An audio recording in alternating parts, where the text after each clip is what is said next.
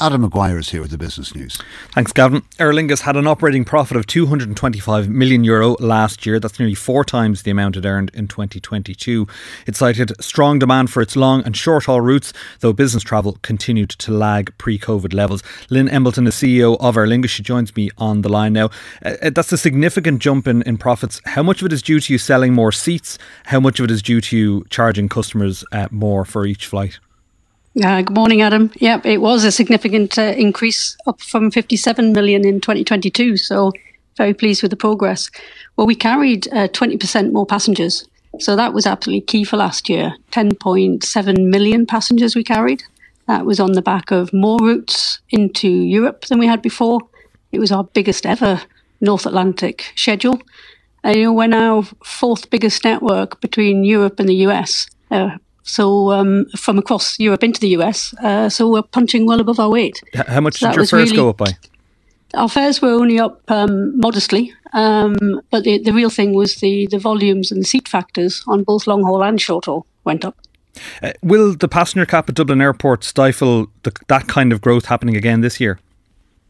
So the passenger cap's a serious issue, and this has not been well managed at all, and it will have serious consequences if it isn't lifted. And that would be for the airlines, it would be for jobs, and more importantly, it's for the economy.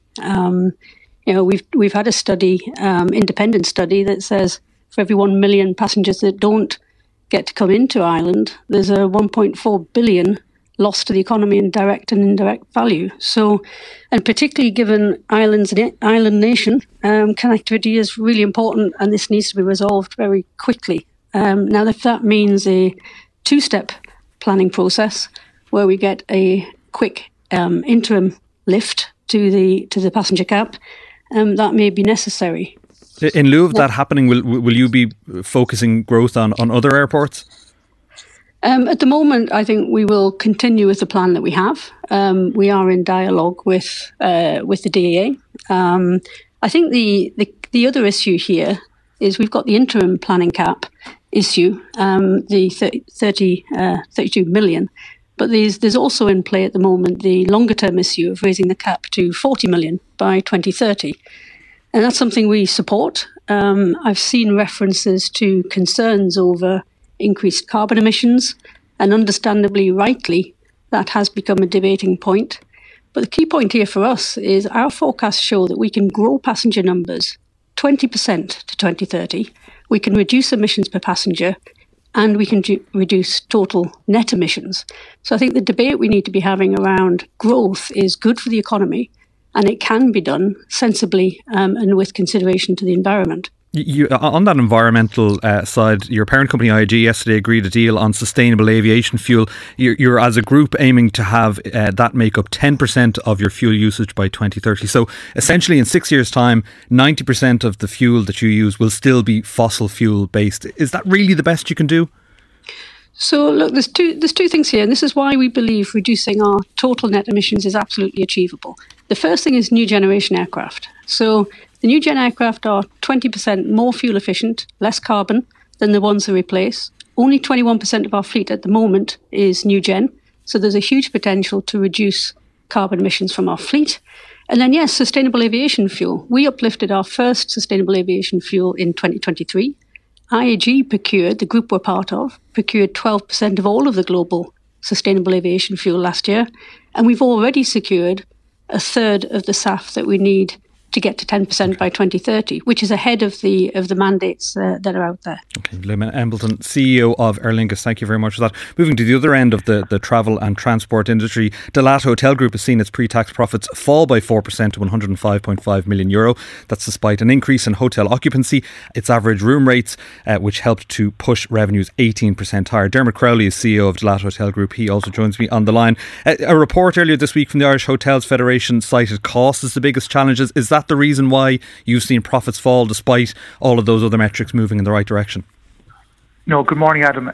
In terms of our profits falling, that's more related to an accounting entry whereby the revaluation of a number of our properties, about 21 million, went through our P&L account last year. And also we had a one-off profit on the sale of the hotel we had in London.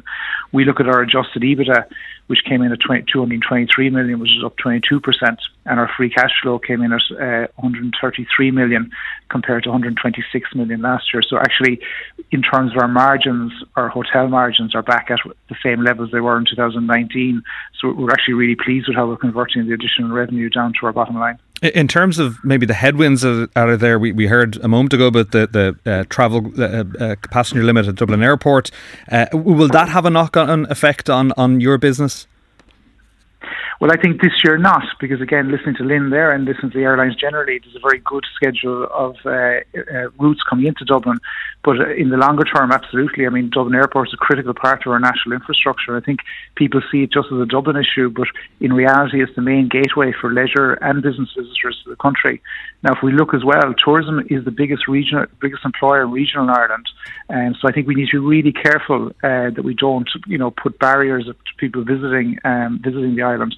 So I would echo Lynn's concerns about what's happening out in Dublin Airport, and would urge that it would be addressed as quickly as possible. You mentioned in your results a fall in revenue in Dublin recently due to fewer events taking place. One of the reasons for that, we're seeing a reduction in demand for offices due to working from home. Aer Lingus as well talking about the business travel demand continues to lag.